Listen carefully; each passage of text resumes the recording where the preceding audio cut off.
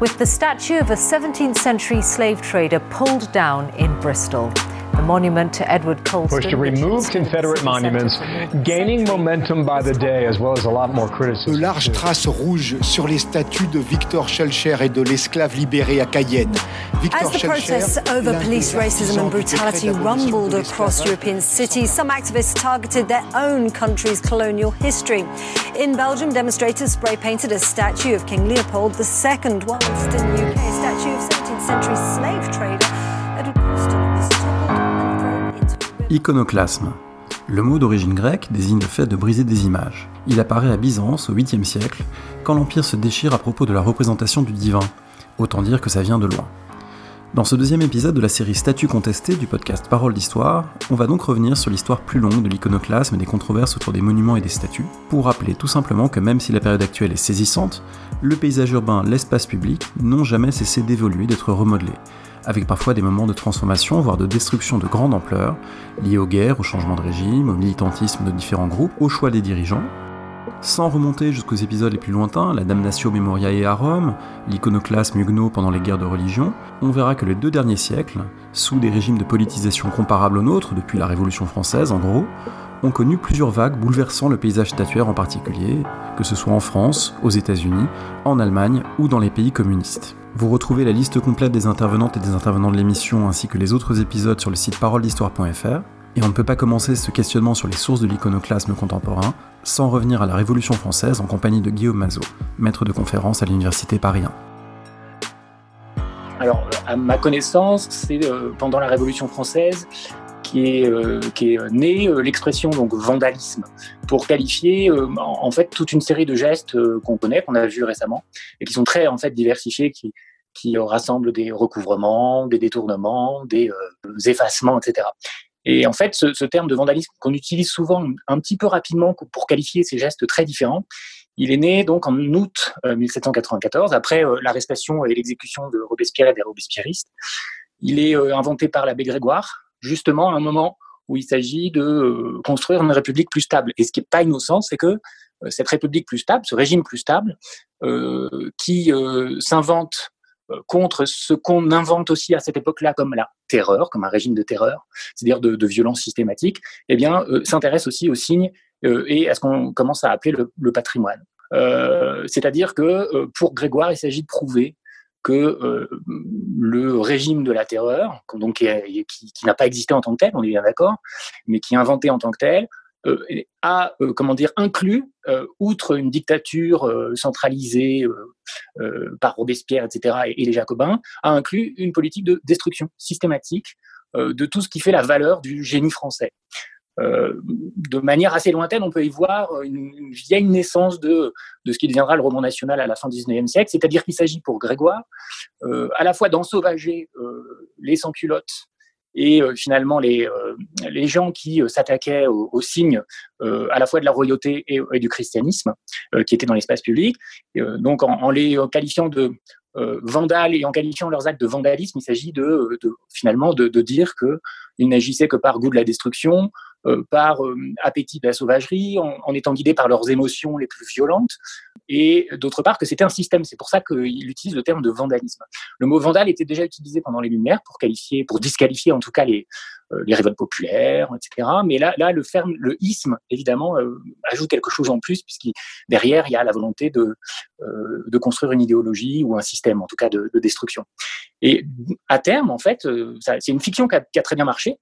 C'est-à-dire l'idée que pendant la Révolution française, tous ceux qui ont détruit, effacé, caché, masqué, déplacé les signes de la royauté du christianisme étaient finalement uniquement des violents destructeurs, ça a marché puisqu'on l'utilise encore aujourd'hui et que, selon le mot d'ailleurs de Grégoire, il le dira plus tard lui-même, j'ai inventé le mot pour tuer la chose, et effectivement aujourd'hui, le mot a un petit peu tué la chose, puisque en disant vandalisme, on s'empêche de penser finalement ce qu'on appelle aussi l'iconoclasme, ce que Emmanuel Furès propose d'appeler le sémioclasme, c'est-à-dire tous les gestes qui visent à mettre en visibilité des signes qu'on voit plus dans la rue, à les détourner, à les attaquer, à les mutiler, à les détruire parfois, ou tout simplement à les renverser ou à les détourner en fait. Voilà, donc ça, en gros, la simplicité du mot est redoutable parce que finalement elle empêche de penser à la complexité du phénomène. Cette complexité du phénomène, on la mesure à la pluralité des signes qui sont visés, mais aussi aux différentes façons dont les révolutionnaires vont penser leurs actes, donnant naissance d'une certaine façon au concept même d'espace public. Il y a plusieurs types d'enlèvement des signes pendant la Révolution française. Il y a souvent des phases un peu spontanées de destruction de statues, de déboulonnage, de mutilation, d'effacement, etc. Et ça, c'est souvent autour des principaux événements qui font basculer le régime. Alors, je pense par exemple au 10 août 1792, immédiatement après la chute de la monarchie, les statues des rois, pas seulement des rois très récents, sont visées. Alors, souvent, on épargne Henri IV, mais voilà, donc la statue, par exemple, de la place des Victoires est déboulonnée, et surtout, on fait des images dessus, parce que tout de suite, on pense que c'est pas évidemment le geste en lui-même qui est intéressant, c'est sa médiatisation pour frapper l'opinion et notifier et rendre visible le changement de régime. Donc il y a des phases très spontanées, on en a encore des exemples dans les rues, dans les rues de Paris, on voit encore des statues de saints qui sont abîmées, mutilées, etc. Donc, et là, il y a des phases effectivement de destruction. C'est typique des moments de guerre civile, voilà, etc.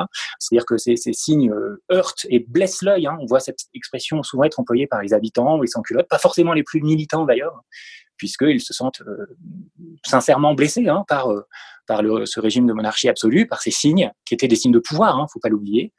Et donc, ils suscitent une violence symbolique aussitôt. Et puis, il y a eu aussi, et on a tendance à l'oublier, ou en tout cas à mal la comprendre, une politique assez volontariste visant à autoriser, à planifier aussi, et puis surtout à encadrer cet iconoclasme.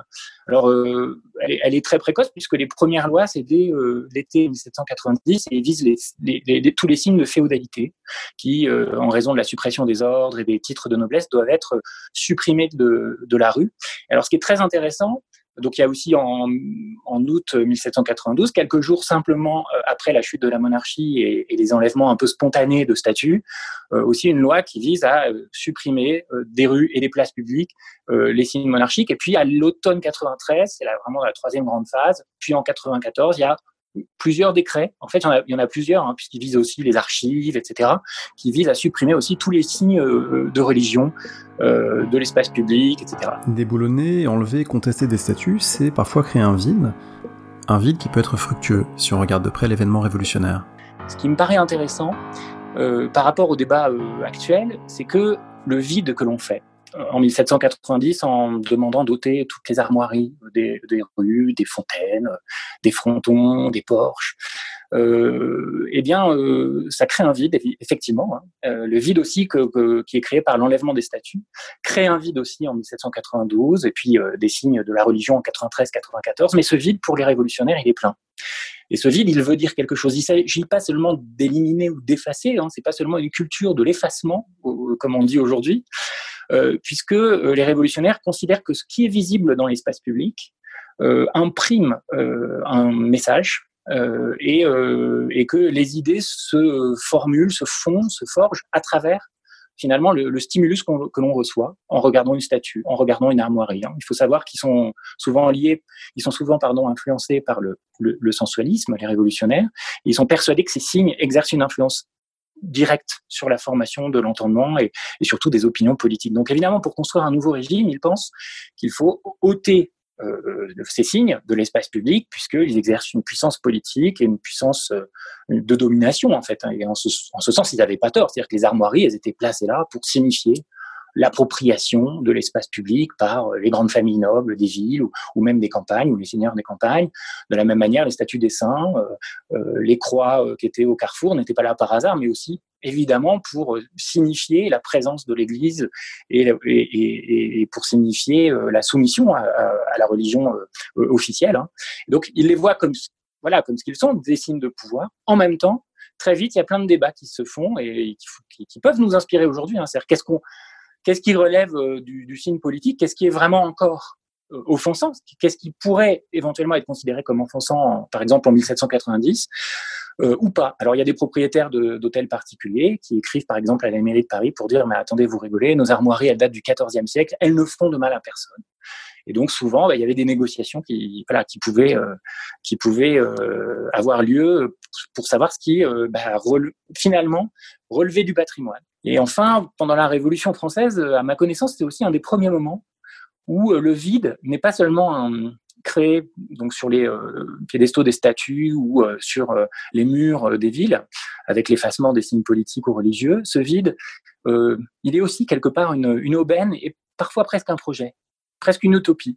C'est de ce vide que naît l'espace public, en fait, puisqu'il n'existe pas avant. Il n'y a pas d'espace public sous la monarchie absolue, puisqu'on n'a pas la libre parole, on ne peut pas se déplacer librement, etc. Les révolutionnaires profitent en quelque sorte de ce vide. Et donc, souvent, ces statues qui disparaissent, qui sont enlevées, ne sont pas systématiquement remises tout de suite ou remplacées. Alors évidemment, il y a l'économie de la Révolution, c'est-à-dire l'économie du moment. On a autre chose à faire pendant la Révolution française que de construire des statues qui durent longtemps. Mais il s'agit aussi d'une politique du provisoire, comme l'a appelé l'historien d'art Richard Towes. C'est du coup, on ne remplace pas forcément les statues. Alors par exemple, la statue de la place des Victoires a été remplacée au départ, après l'été 1792, par une pyramide en bois, donc matériau friable, pas du tout aussi durable que la pierre, ça c'est intéressant. Et sur cette pyramide, on met les noms des morts du 10 août 1792, c'est-à-dire la prise des Tuileries. Donc c'est intéressant parce que les révolutionnaires, alors ils ont été un peu pris à leur propre piège, ils ont aussi créé une forme d'héroïsme avec le culte des martyrs de la liberté, etc. Bonaparte en tirera tout son profit à long terme, mais malgré tout, ils essayent de créer des cultes qui ne soient pas forcément fondés sur l'incarnation individuelle de l'héroïsme ou de la vertu. C'est la même chose, par exemple, avec la statue de Louis XV qui était sur la place Louis XV, l'actuelle place Concorde, qui est enlevée après le 10 août 92 et qui n'est pas remplacée pendant plus d'1 an. Le piédestal reste vide et elle est remplacée par une statue en plâtre de la liberté, d'une figure de la liberté. Donc c'est aussi le sens de toute l'invention de ces figures féminines qui incarnent la République. Elles sont pratiques parce qu'elles renvoient à des valeurs, ce sont des allégories. Et évidemment, ça peut éviter une identification à une personne qui serait trop forte. Les héritages de la Révolution française, qui associent d'une façon si forte transformation politique et transformation de l'espace public, sont sensibles tout au long du XIXe siècle, en France en particulier. Tous les changements de régime génèrent des phases iconoclastes complexes. Emmanuel Furex, professeur à l'université Paris-Est-Créteil, a consacré un livre splendide, L'œil blessé, en 2019. On l'avait reçu pour une émission l'an dernier, à écouter pour saisir notamment combien, à l'encontre d'une idée reçue qui voudrait que ce soit les jacobins, les républicains, les iconoclastes les plus acharnés, c'est en fait la restauration monarchique, en 1814-1815, qui est allée le plus loin en matière d'iconoclasme. Aujourd'hui, Emmanuel Furex revient d'abord pour nous sur l'un de ces épisodes du XIXe siècle, en 1848 à Lyon, où beaucoup d'enjeux autour d'une statue royale font écho à ceux qui sont visibles aujourd'hui. Au XIXe siècle, la question se pose en des termes différents parce que le souvenir du vandalisme révolutionnaire est agité comme un épouvantail et donc les révolutionnaires eux-mêmes intègrent cette question et considèrent qu'on peut distinguer des signes plus ou moins chauds en fonction de leur profondeur historique. Et donc, la statue de Louis XIV, par exemple, à Lyon en 1848, est à la fois l'objet de contestations très très violentes et de mobilisations contraires, avec là aussi des conflits autour des significations attribuées au monument. Pour certains, la statue équestre donc de la place Bellecour est associée à un monument anti-républicain qui blesse l'œil une nouvelle fois. Pour d'autres, c'est d'abord l'œuvre d'un sculpteur local. Le mot est donc un objet patrimonial à défendre. Pour d'autres encore, ça n'est pas la statue qui pose problème, mais l'inscription liée à sa reconstruction sous la Restauration, qui en faisait du coup un monument expiatoire de la Révolution, et du coup l'inscription a été modifiée. Des mobilisations sociales s'opèrent. Les ouvriers les plus révolutionnaires, les plus démocrates se mobilisent pour obtenir le déboulonnage. Un arbitrage est réalisé par les autorités républicaines locales et finalement la statue est préservée au moment même où un contre-monument est érigé en l'honneur du peuple souverain sous les traits d'un ouvrier armé et qui est érigé comme contre-monument donc, sur une autre place de la ville. Donc beaucoup me semble-t-il, de mobilisation, de sociale, politique, de construction, de signification sont à rapprocher de ce qu'on observe aujourd'hui en France et ailleurs. Le 19e siècle français offre même des parallèles plus directs encore avec le mouvement actuel de contestation de statuts pour des figures jugées intolérables, inacceptables dans l'espace public au regard de leur action, au regard de leurs valeurs. Il s'agit notamment de la statue d'Adolphe Thiers. Lorsque il est statuifié au début des années 1880, son monument à Saint-Germain-en-Laye est très contesté par la gauche révolutionnaire, et en particulier par les anarchistes qui s'attaquent et tentent de dynamiter en vain ce monument en tant que symbole de la répression communale, un symbole de la semaine sanglante et du boucher de la commune qui a pu figurer donc Thiers. Autre enseignement du 19e siècle français, les insurgés et les militants font parfois preuve d'un savoir-faire iconoclaste tout à fait élaboré, loin de l'image d'une foule sauvage qui pille sans discernement, retransmise parfois par des extraits célèbres comme ceux de Flaubert dans l'Éducation sentimentale qui évoque le sac des Tuileries et la foule dangereuse qui y prend part. On s'aperçoit en étudiant l'événement de près que ce type d'action est parfois très ciblé quant aux figures, aux images, aux symboles ou aux statues qui doivent être remises en cause. On remarquera au passage qu'on entend déjà parler d'un certain maréchal Bugeaud, non pas pour ses méfaits coloniaux en Algérie, mais pour son rôle répressif à Paris. Dans cette toujours micro-scène, mais qui est en même temps, encore une fois, une véritable scène iconique des Tuileries de 1848, il faut aussi montrer comment les insurgés savent sélectionner les signes politiques à abattre et ceux à conserver. On ne connaît pas le détail des discussions qui ont eu lieu, mais très vraisemblablement, des discussions ont opposé les insurgés entre eux et ont permis donc de distinguer, par exemple, les bons et les mauvais maréchaux, dont les effigies ont été ou non conservées, en particulier le maréchal Bugeaud et le maréchal Soult, auteurs de répression respectivement en 1834 et en 1831, ont été abattus, ont été profanés. De la même manière, à l'intérieur de la famille royale, on préserve certains portraits, en particulier le duc d'Orléans, fils défunt de Louis-Philippe, qui était réputé pour être le plus démocrate des princes d'Orléans.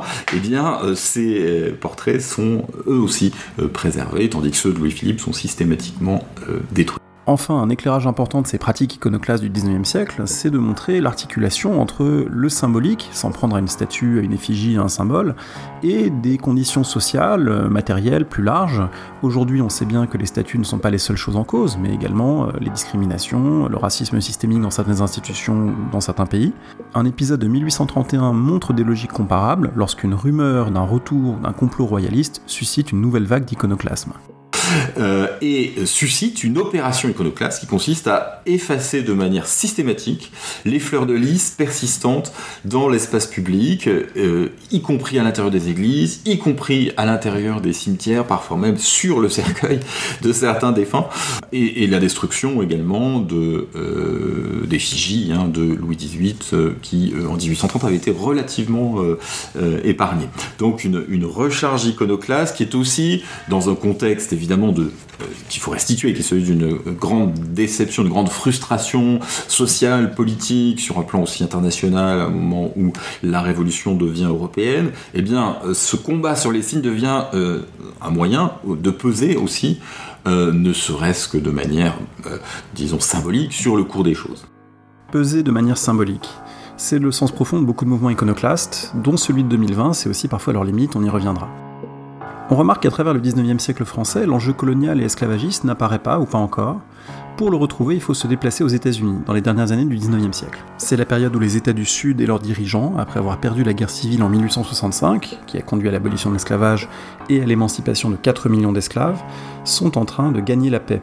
C'est-à-dire de diffuser l'idée que leur cause était noble, que les États confédérés ont perdu honorablement, et donc ils érigent des statues à la gloire de leurs héros, comme Calhoun, Lee, Stonewall Jackson, etc., en même temps que la ségrégation raciale s'installe légalement dans le pays. C'est aussi le moment où des activistes noirs américains s'organisent pour faire face aux violences, pour faire face aux discriminations, et même parfois pour s'en prendre à des statues. Explication de Michael Roy, maître de conférence en études américaines à l'université de Nanterre. Oui, alors il y aurait une statue qui est intéressante à commenter, c'est celle peut-être de John Calhoun, qui est le vice-président d'Andrew Jackson dans les années 1820-1830 et qui est connu pour sa défense de l'esclavage comme ce qu'il appelle un bien positif. Donc une statue évidemment contestée, et une statue contestée dès ses origines, dans les années 1890. La statue est vandalisée, entre guillemets, par des Africains américains qui ne supportent pas de l'avoir dans l'espace public et qui l'abîment de diverses façons. Et les autorités blanches doivent réagissent en mettant la statue très en hauteur, ce qui permet du même coup de renforcer le pouvoir de cette statue, le pouvoir symbolique, puisque John Calhoun domine comme ça l'espace urbain de Charleston. Voilà, cette statue a été retirée tout récemment en juin 2020. On retrouvera ces enjeux propres au sud des États-Unis et au souvenir de la guerre civile dans l'émission de demain. Laissons de côté pour l'instant ces années 1880, 1890, 1900 où tant de statues aujourd'hui contestées ont été érigées. Avec le XXe siècle et ses grandes idéologies, le bolchevisme, le nazisme et d'autres, on aborde une période riche et compliquée pour l'histoire de l'espace public et des évolutions monumentales. Et ce, dès la fondation de l'URSS, comme nous l'explique Julie De Schepper, post-doctorante à l'IUE de Florence, spécialiste du patrimoine de l'URSS. C'est vrai que l'Union soviétique, et donc avant le régime bolchevique, a forgé son identité et surtout son pouvoir politique dans l'espace public avec la construction de différents monuments, et ces derniers venaient souvent à la place d'anciens monuments tsaristes qui ont été progressivement déboulonnés ou modifiés ou réutilisés. Donc il y a des formes aussi de recyclage, tout en, dans le même temps, un système de préservation aussi des monuments, mais aussi de l'architecture tsariste, a été envisagé dès que les bolcheviks sont arrivés au pouvoir. C'est un régime qui a sans cesse été dans des vagues de conservation et de destruction de son patrimoine, et aussi de remodelage permanent de l'espace public au fur et à mesure de l'évolution du pouvoir politique, puisque les monuments et donc l'espace public a été utilisé comme un moyen d'appropriation du territoire, d'appropriation de l'espace, puisque c'est bien aussi la fonction d'un monument, et aussi d'appropriation du temps plus généralement de l'histoire, en se recréant sa propre mémoire. Ces mêmes enjeux de transformation idéologique d'un espace public en raison d'un changement de régime se voient avec encore plus de force dans l'Allemagne de l'entre-deux-guerres. Dès 1933, évidemment, le nazisme se saisit de l'espace public pour le nazifier. Nicolas Offenstadt. Et donc on retrouve les mêmes formes qu'on a dans ce type de situation, de type quand même de grands bouleversements sociaux. Le changement des noms de rue, évidemment, avec la promotion des valeurs nazies à travers l'attribution de noms de rue et de places, évidemment, Adolf Hitler étant un choix évident. Mais on a du coup aussi la promotion de véritables héros nazis qui font leur apparition sur les noms de rue et sur les monuments. Il y en a un qui est très connu, c'est Horst Wessel, qui avait été tué dans une rixe avec des communistes en 1930 et qui était donc typiquement le héros du mouvement. Donc on voit effectivement en 1933 cette irruption d'une nazification, on peut dire, de l'espace public allemand à travers l'érection de monuments et les changements de nom de rue. Cette phase, elle se marque aussi par des destructions. Il y a un iconoclasme nazi avec, ça n'étonnera évidemment pas, des cibles juives, par exemple. Il y a un cas qui est bien documenté, voilà, c'est effarant. C'était un des premiers professeurs juifs allemands qui était un médecin à Erlangen en Franconie, qui s'appelle Jakob Herz, dont la statue donc trônait dans la ville et dont le premier élément ça a été d'être maculé, d'être souillé, puisqu'on lui a rajouté une barbe, évidemment, qui avait pour but de provoquer la moquerie, une barbe en coton. Et ensuite, la statue, dès 1933, a été abattue. Donc, les cibles juives, un iconoclasme antisémite. La deuxième cible évidente aussi de cet iconoclasme nazi, c'est le mouvement ouvrier, ceux qu'on appelait aussi les criminels de novembre, c'est-à-dire ceux qui étaient responsables, disait-on, de la défaite et de l'avènement de la République de Weimar. Alors, cet iconoclasme, il pouvait toucher de très grands monuments ou de plus petits. Juste 2 exemples pour pas être trop long.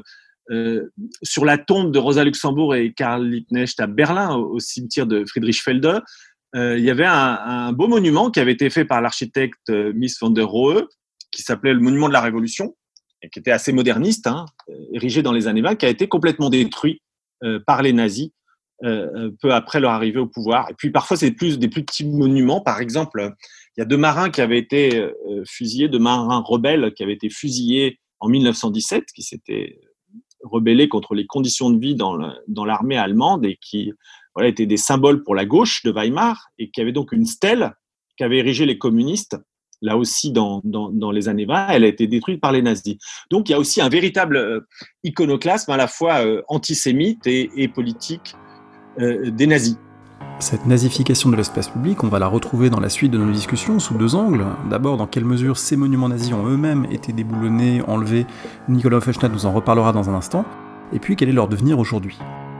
La période nazie, c'est aussi l'occupation de la France et, par ricochet, une vague tout à fait considérable et méconnue de destruction, de décommémoration, pour reprendre le terme expliqué dans la première émission par Sarah Gainsburger, sous le régime de Vichy.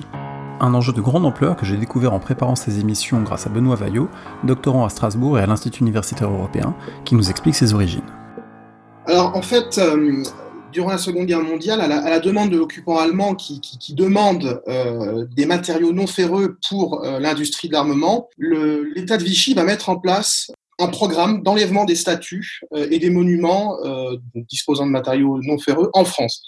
Cette volonté, en fait, n'est pas clairement exprimée dans la loi du 11 octobre 1941, qui est la loi mise en place par Vichy pour enlever les statues et monuments en vue de la refonte, et où il est dit seulement les monuments représentant un intérêt artistique ou historique seront conservés. Alors, officiellement, il s'agit de soutenir la production industrielle et agricole française, mais en réalité, c'est un moyen pour Vichy de répondre à la demande de métaux non ferreux des Allemands, mais aussi de répondre à l'agenda politique qui est le sien, c'est-à-dire d'épurer l'espace public français de figures étant incompatibles avec l'esprit de révolution nationale. On comprend bien cette logique qui mêle pression économique de l'occupant et volonté idéologique du régime de Vichy, il reste à en mesurer l'ampleur. Alors, l'épuration du parc statuaire français sous Vichy s'est réalisée en 2 grandes vagues, en fait. Une première en 1941-1942, où les aspirations de l'État de Vichy sont freinées par les commissions départementales chargées de trier les monuments en fonction de l'intérêt historique et artistique, et une seconde en 1943-1944, où là, les monuments qui échappent à la destruction sont très peu nombreux. Il y a une circulaire de Pierre Laval en 1943 intitulée « Une révision de nos gloires nationales, statut à abattre, statut à élever », qui est équivoque en fait sur les motivations politiques de la récupération des métaux non ferreux. Alors, ce qu'on peut voir en fait, c'est l'avant-après, avant 1940 et après 1945, et on se rend compte dans la politique d'enlèvement des statues qui est assez difficile à mettre en chiffres d'un point de vue d'historien, parce qu'on manque d'archives parfois, et sinon elles sont dispersées dans les centres d'archives départementales. Mais ce qui est certain, c'est que les monuments publics de coloration républicaine radicale socialiste, par exemple, qui ont été érigés sous la Troisième République, particulièrement entre 1880 et 1914, paient un lourd tribut, vraiment, à cette politique d'enlèvement des statues. Même une statue les statues du monument Gambetta, qui était sur la place du Carrousel du Louvre à Paris, dont l'intérêt historique et artistique sont certains, ont été envoyés à la fonte. Donc, c'est-à-dire qu'il y a eu quand même surtout dans la deuxième vague de destruction de statues, il y a eu une volonté de cibler les figures qui ne sont pas compatibles avec la révolution nationale. Il y a même des documents en fait un peu épars qui sont cités par Gilles Bergard dans sa thèse d'État sur les monuments publics à Lyon. Il y a même des documents qui mettent en avant que à la fin Vichy souhaitait juste garder les grands rois, les maréchaux d'empire, les saints et Jeanne d'Arc. Donc c'était vraiment à la fin la logique est allée extrêmement loin, mais beaucoup de statues ont été sauvées in extremis en fait. C'est-à-dire que nous vivons aujourd'hui dans un parc statuaire français, dans un espace public qui a été épuré de très nombreux monuments, mais ça aurait pu être pire si la libération, par exemple, avait pu être, décalée de quelques mois. Dans une ville comme Lyon, la statue du monument Ampère, qui est une statue assez monumentale, était en fait vouée à la fonte dans les jours qui suivaient la libération du centre de fonte qui était en banlieue de Lyon. Donc il faut comprendre qu'il y a eu une politique d'épuration massive vraiment la plus importante de l'histoire de France. C'est en rien comparable avec ce qu'on appelle le vandalisme de la période révolutionnaire ou l'iconoclasme de la Commune de Paris. Mais mettre en chiffres ces enlèvements de statues, c'est assez complexe. Par contre, on a conservé dans les archives municipales, la plupart du temps, des photos des monuments juste avant l'enlèvement, parce que la loi prévoyait quand même de prendre en photo les monuments. Donc, si on veut faire la liste, il faut aller dans les archives municipales.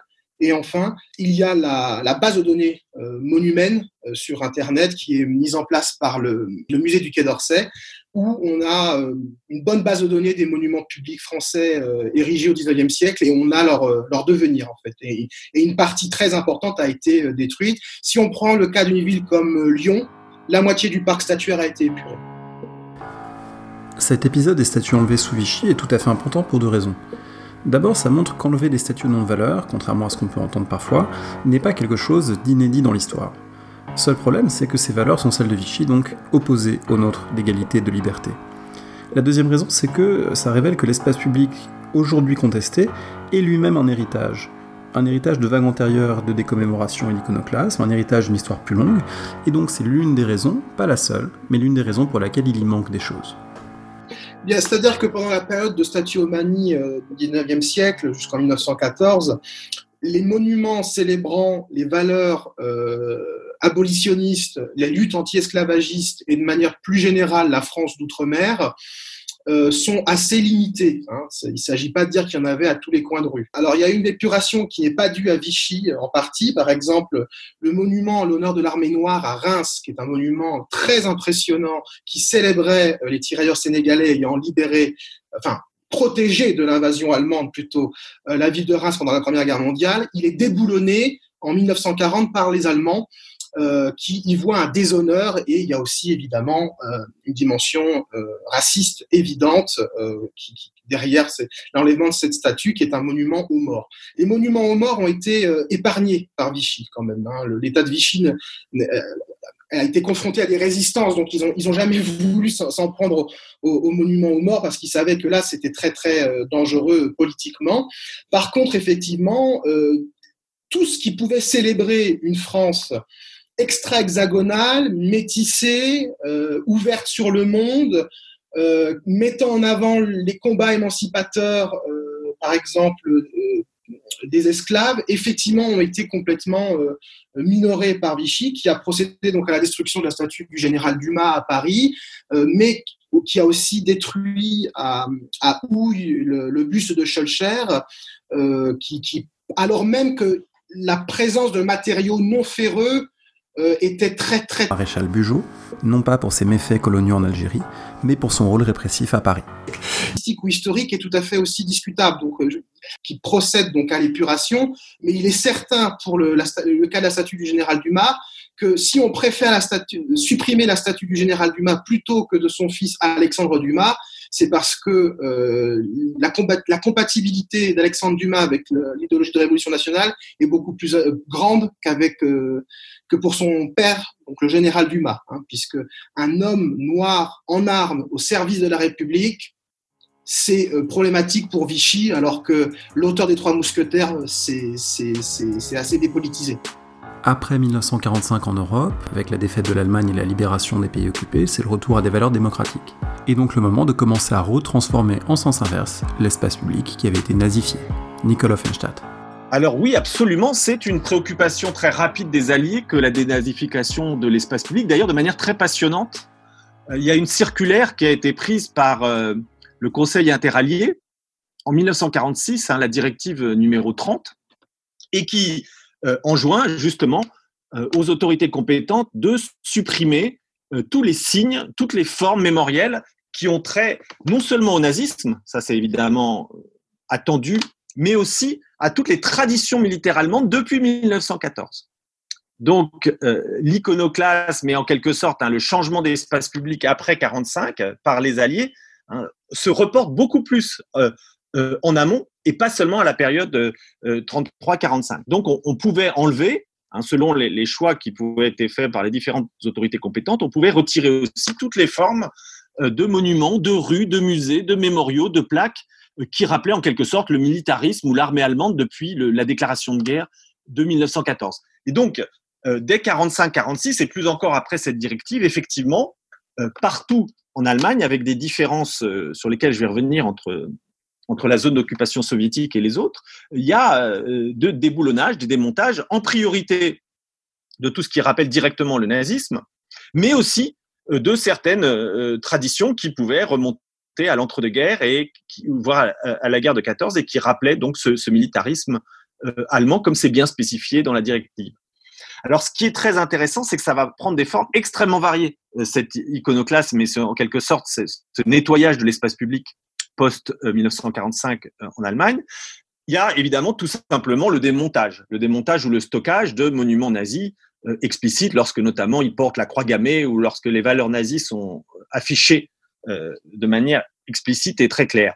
Il y a aussi, et c'est intéressant parce que ça va concerner vraiment des centaines et des milliers de monuments, il y a aussi simplement parfois la suppression, lorsque c'est des monuments de l'entre-deux-guerres, la suppression de symboles ou d'expressions qui pouvaient paraître trop militaristes, trop exaltant la gloire de la patrie allemande. Et donc, du coup, il y a tout un travail, en quelque sorte, assez minutieux sur les monuments pour, en quelque sorte, les épurer des expressions ou des formes qui pouvaient sembler par trop patriotiques ou exaltant la patrie. Et dans certains cas, c'est encore une troisième modalité de cette transformation des monuments après 1945, notamment des monuments de la guerre de 14-18. On va y ajouter des choses. On va y ajouter des choses pour leur donner une connotation soit antifasciste, soit pacifiste. Et notamment, dans certains cas, on a rajouté par exemple des colombes de la paix tout en haut du monument. Donc on enlevait les inscriptions un peu trop, disons, agressives ou qu'on considérait comme trop patriotiques, et on les remplaçait soit par des inscriptions pacifistes, soit par des vers de poètes antifascistes, soit par des colombes de la paix. Donc il y a vraiment tout un travail qui est fait, qui est immense, et d'ailleurs qui n'est même pas complètement documenté pour toute l'Allemagne, de transformation.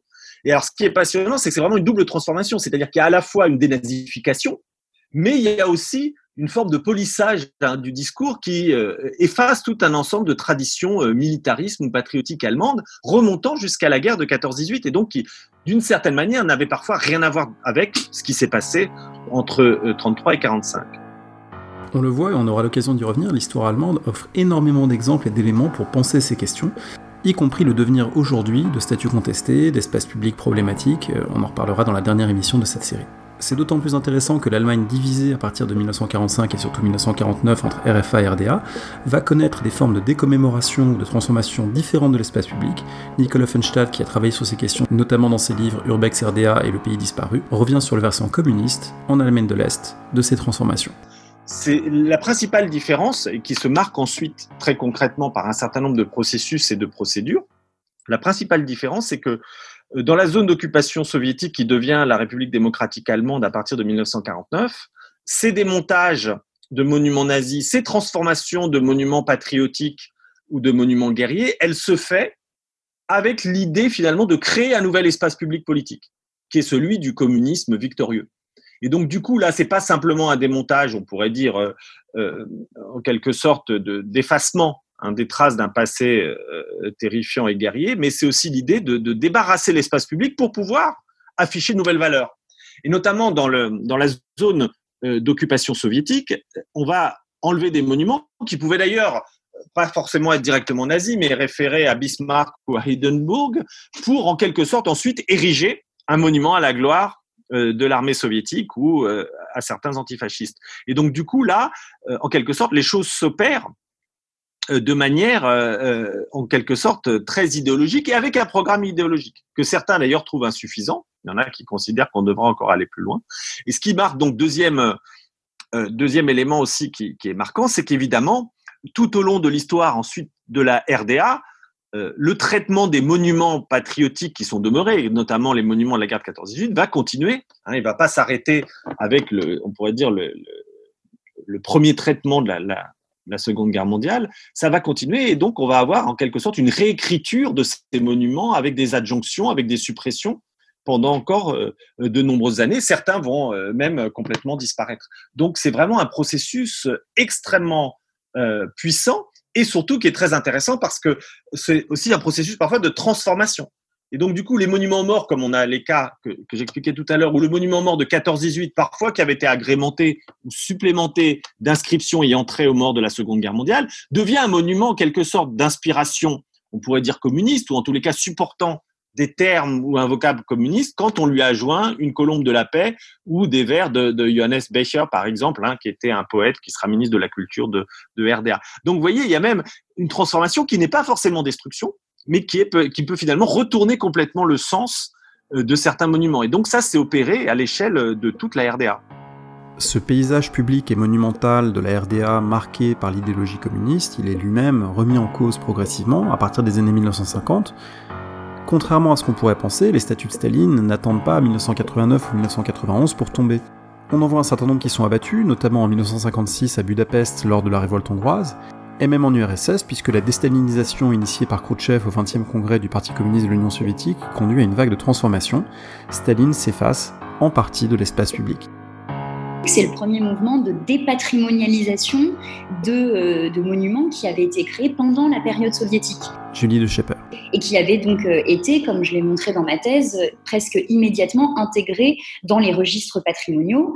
Donc là, très concrètement, par exemple, les monuments érigés en l'honneur de Staline sur le territoire de l'Union soviétique, qui sont beaucoup moins nombreux que ceux en l'honneur de Lénine, et ça il faut le dire, étaient immédiatement considérés comme du patrimoine national de l'Union soviétique, protégés comme tels. Et donc le moment de leur des déboulonnements successifs donne lieu à des vraies dépatrimonialisations, c'est-à-dire qu'ils sont rayés ou cachés dans les listes patrimoniales. Ça, c'est le geste administratif, je dirais. Et ensuite, il y a des mouvements progressifs dans l'espace public, c'est-à-dire qu'il y a des débats qui se font autour des monuments de Staline. Il n'y a pas du tout une vague commune à toute l'Union soviétique qui va tous les déboulonner d'un seul coup.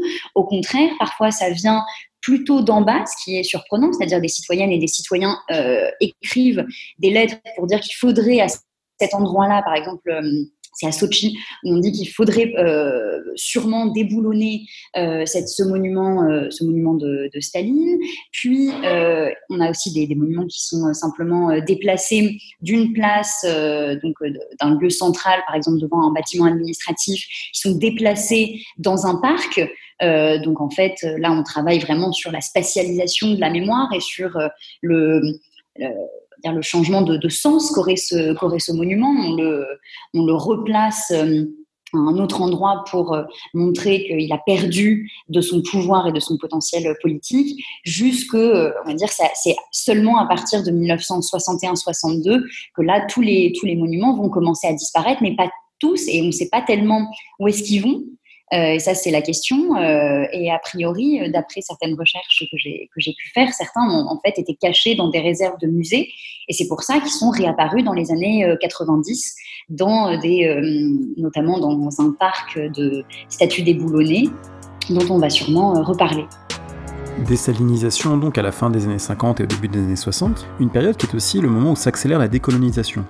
Et là encore, on voit un moment, moins spectaculaire peut-être, et certainement moins médiatisé que celui que nous vivons, de remise en cause d'un patrimoine, ce patrimoine colonial que Robert Aldrich, professeur à l'université de Sydney, a étudié pour la France dans son livre traduit en 2011, Monuments et mémoires, les traces coloniales dans le paysage français. Il y avait une tentative de décoloniser certains sites publics dans les pays colonisés et dans les pays coloniaux. Par exemple, à Paris, on a essayé d'effacer les noms des héros de la colonisation de l'extérieur de l'école coloniale, dans l'avenue de l'Observatoire. Il y avait aussi un grand remaniement du musée colonial qui est devenu dans les années 1960 le musée des arts d'Afrique et d'Océanie. Et il y a d'autres exemples aussi en France et ailleurs.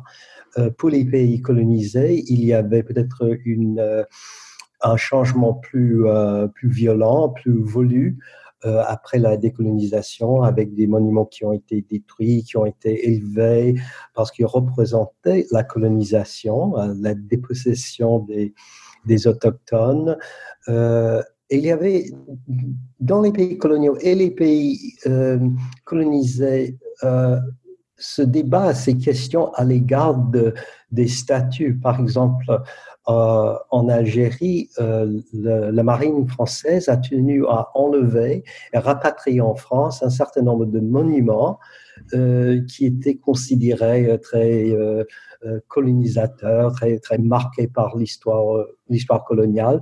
Et beaucoup de ces statues et de ces monuments, ce qu'on appelait les monuments en exil, ont été érigés de nouveau dans différentes communes de la France parce qu'ils représentaient un héritage historique pour beaucoup de Français d'Algérie et pour ceux qui s'intéressaient à l'histoire des Français en Algérie, bien que pour les Algériens, ces statues étaient quelque chose de tout à fait différent.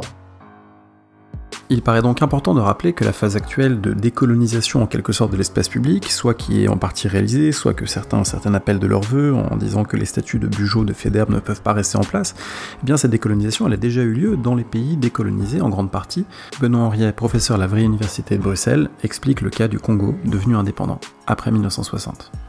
Au Congo, ce qui s'est passé, c'est qu'en fait, tous les monuments, en tous les cas, certaines des principales statues coloniales de Kinshasa, par exemple, donc de la capitale du Congo, ont été démantelées et entreposées, un petit peu laissé rouiller dans un parc autour du musée national de Kinshasa en plein cœur de la ville où il est encore possible de les voir aujourd'hui.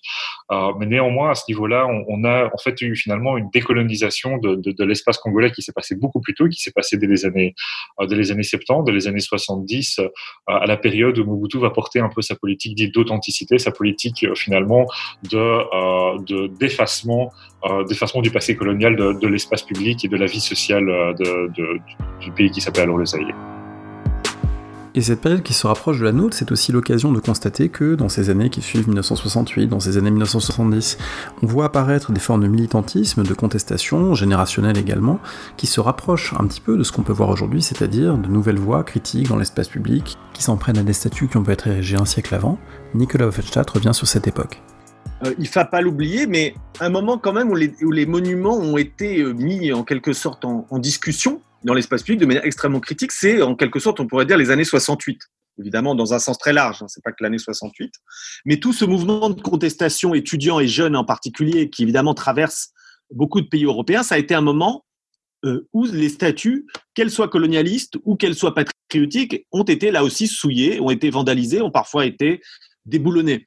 C'est le cas en France, on l'a oublié, mais à la fin des années 60, dans les années 70, les monuments aux morts étaient parfois souillés par des groupes gauchistes qui considéraient qu'ils représentaient un patriotisme ou un vieux nationalisme revanchard dont ils ne voulaient plus. En Allemagne, on a eu aussi le cas, par exemple, à Hambourg, contre la statue d'un colonialiste, Heinrich von Wissmann. Sans rentrer dans le détail, il a été l'objet, là aussi, de tout un ensemble d'attaques. Il a fini par être démonté et des artistes s'en sont aussi saisis par la suite. Donc, il y a un moment qu'il ne faut pas oublier, je crois, si on essaie de faire une forme d'historicité de ces statuts comme enjeu politique et notamment comme enjeu critique par des activismes qui contestent les valeurs dominantes. Ces années 68, pour faire large, me semble un moment intéressant à reprendre aussi bien en France qu'en Allemagne. Donc ça, c'est un élément. On arrive à la fin des années 1980, à la chute du mur, à la fin du bloc de l'Est communiste, un moment que l'on associe très fortement à l'iconoclasme, un thème même recyclé dans la culture populaire, comme on peut le voir par exemple dans le film Goodbye Lénine en 2003, où la tête de Lénine est déboulonnée, transportée par hélicoptère dans le ciel de Berlin. Là encore, un regard historien montre que les réalités sont un peu plus complexes. Julie de Schepper.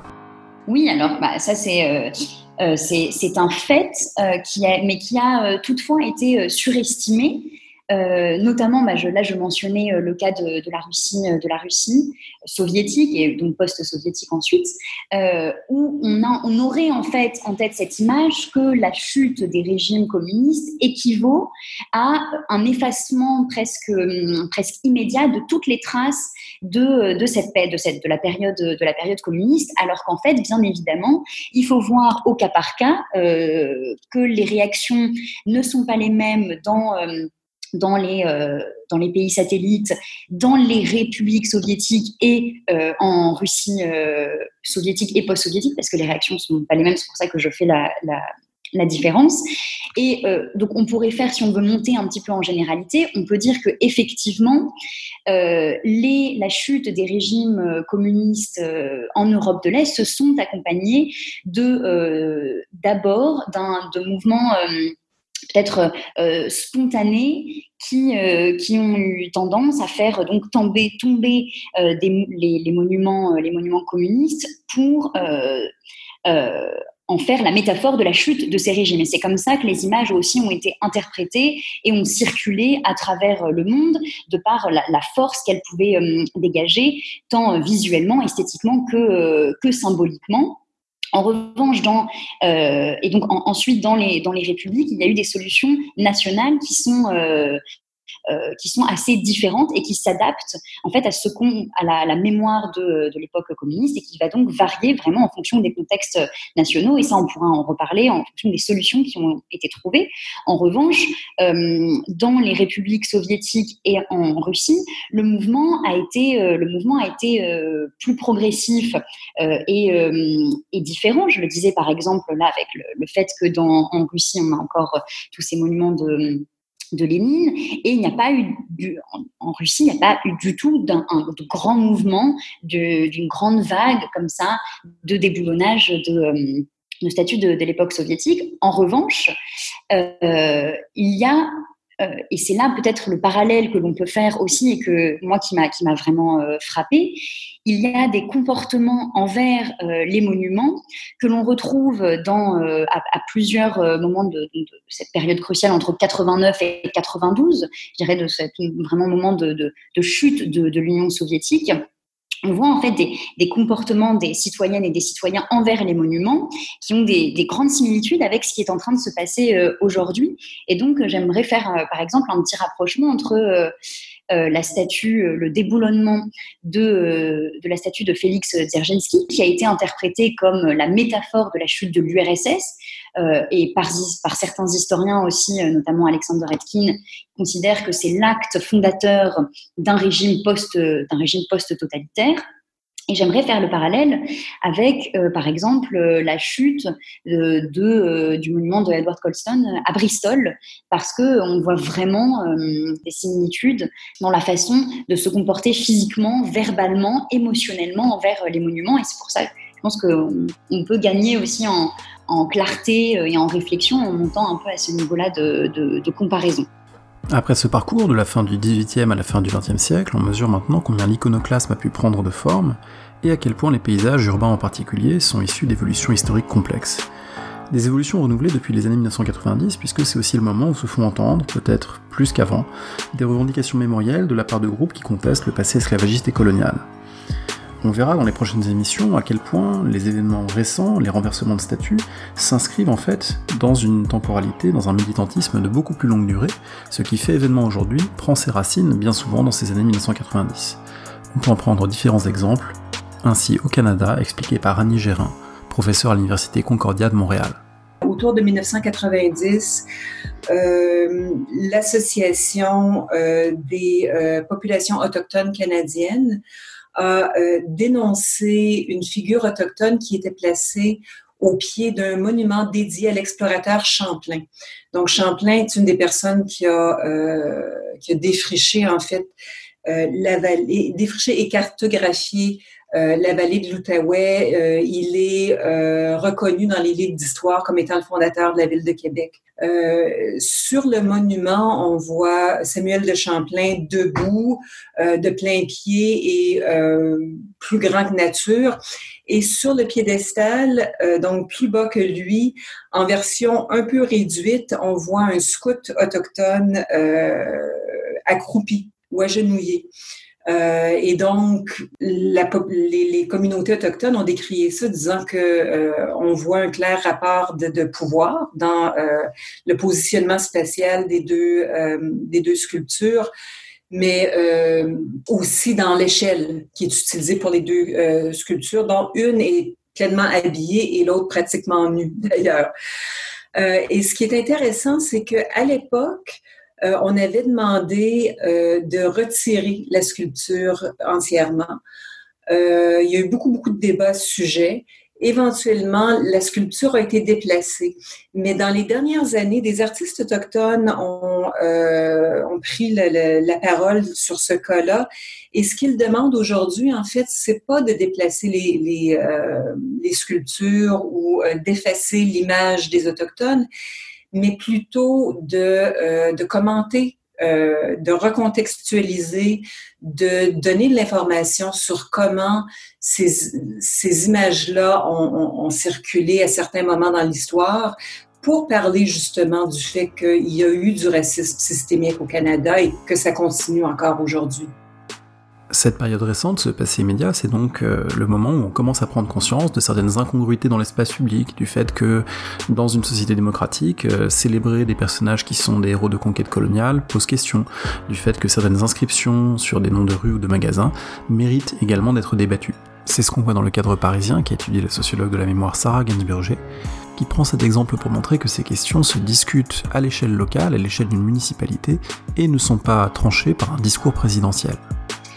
Oui, alors ça, c'était quand même assez intéressant d'entendre cette déclaration du président de la République, puisque il n'a aucune voix au chapitre. Donc, il y a quand même un certain nombre de lois. Évidemment, on ne peut pas mettre dans l'espace public n'importe quoi, mais c'est du ressort des communes. Donc, si on prend le cas de Paris, qui est celui que je connais le mieux, en fait, il y a un processus normal, comme n'importe quelle décision d'aménagement de l'espace public.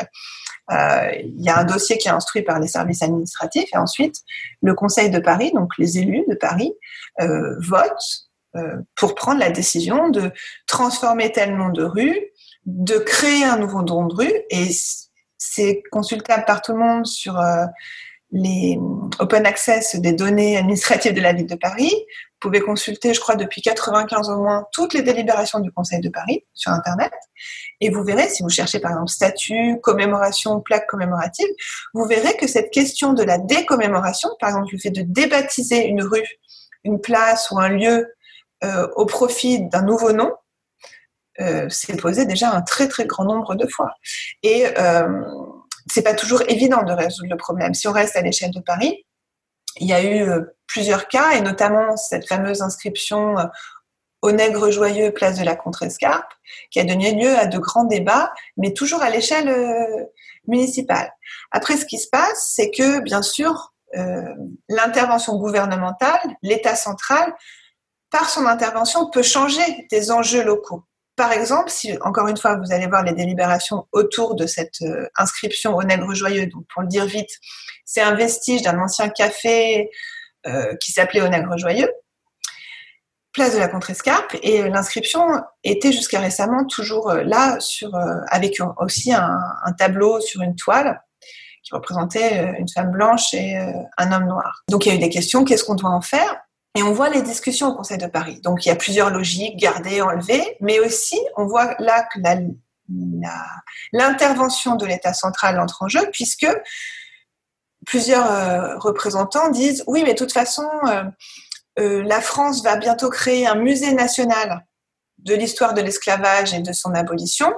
Donc, on pourra, nous, en tant que mairie de Paris, nous allons participer à cette aventure qui peut-être se trouvera à Paris. Et une des formes de participation, on pourra éventuellement donner cet objet, cette inscription, à ce musée. » Donc là, on voit bien qu'il peut y avoir à la fois une autonomie locale, mais aussi un cadrage en fait, des problèmes par l'État central. Pour terminer cette émission, et en quelque sorte boucler la boucle, revenir à la situation de 2020 et aux statuts qui sont renversés ou contestés, le plus récemment celle de Victor Schœlcher en Guyane qui a été enlevée de son socle, je vous propose d'écouter Sylviane Larcher, politiste, qui a travaillé notamment sur la situation post-coloniale ou post-esclavagiste en Martinique, qui revient sur les antécédents de ces mouvements, qui revient sur le fait que, là aussi, dans une temporalité relativement récente, dans les 2 ou 3 dernières décennies, eh bien, des statuts reflétant ces enjeux mémoriels ont été contestés.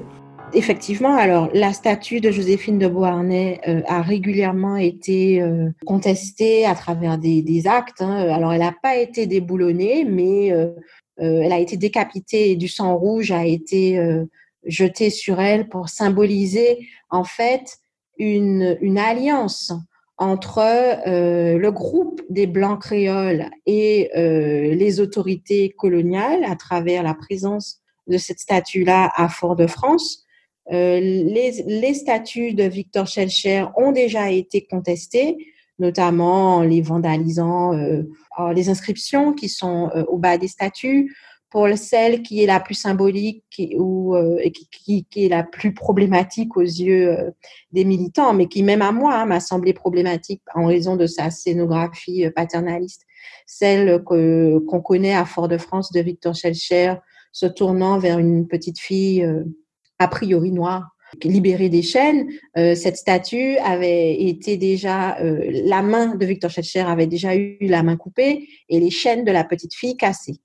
Donc, ce qu'on peut comprendre, c'est qu'en fait, il y a une critique locale, une critique interne du statuaire patrimonial lié à l'histoire de l'abolition et à l'histoire de l'esclavage en Martinique, qui a plutôt mobilisé les militants anticolonialistes et qu'on ne peut pas comprendre sans une forme de demande sociale, d'une présence plus forte de symboles politiques et mémoriels en lien avec une participation active des descendants d'esclaves ou des anciens esclaves ou des esclaves dans l'histoire du processus abolitionniste antillais.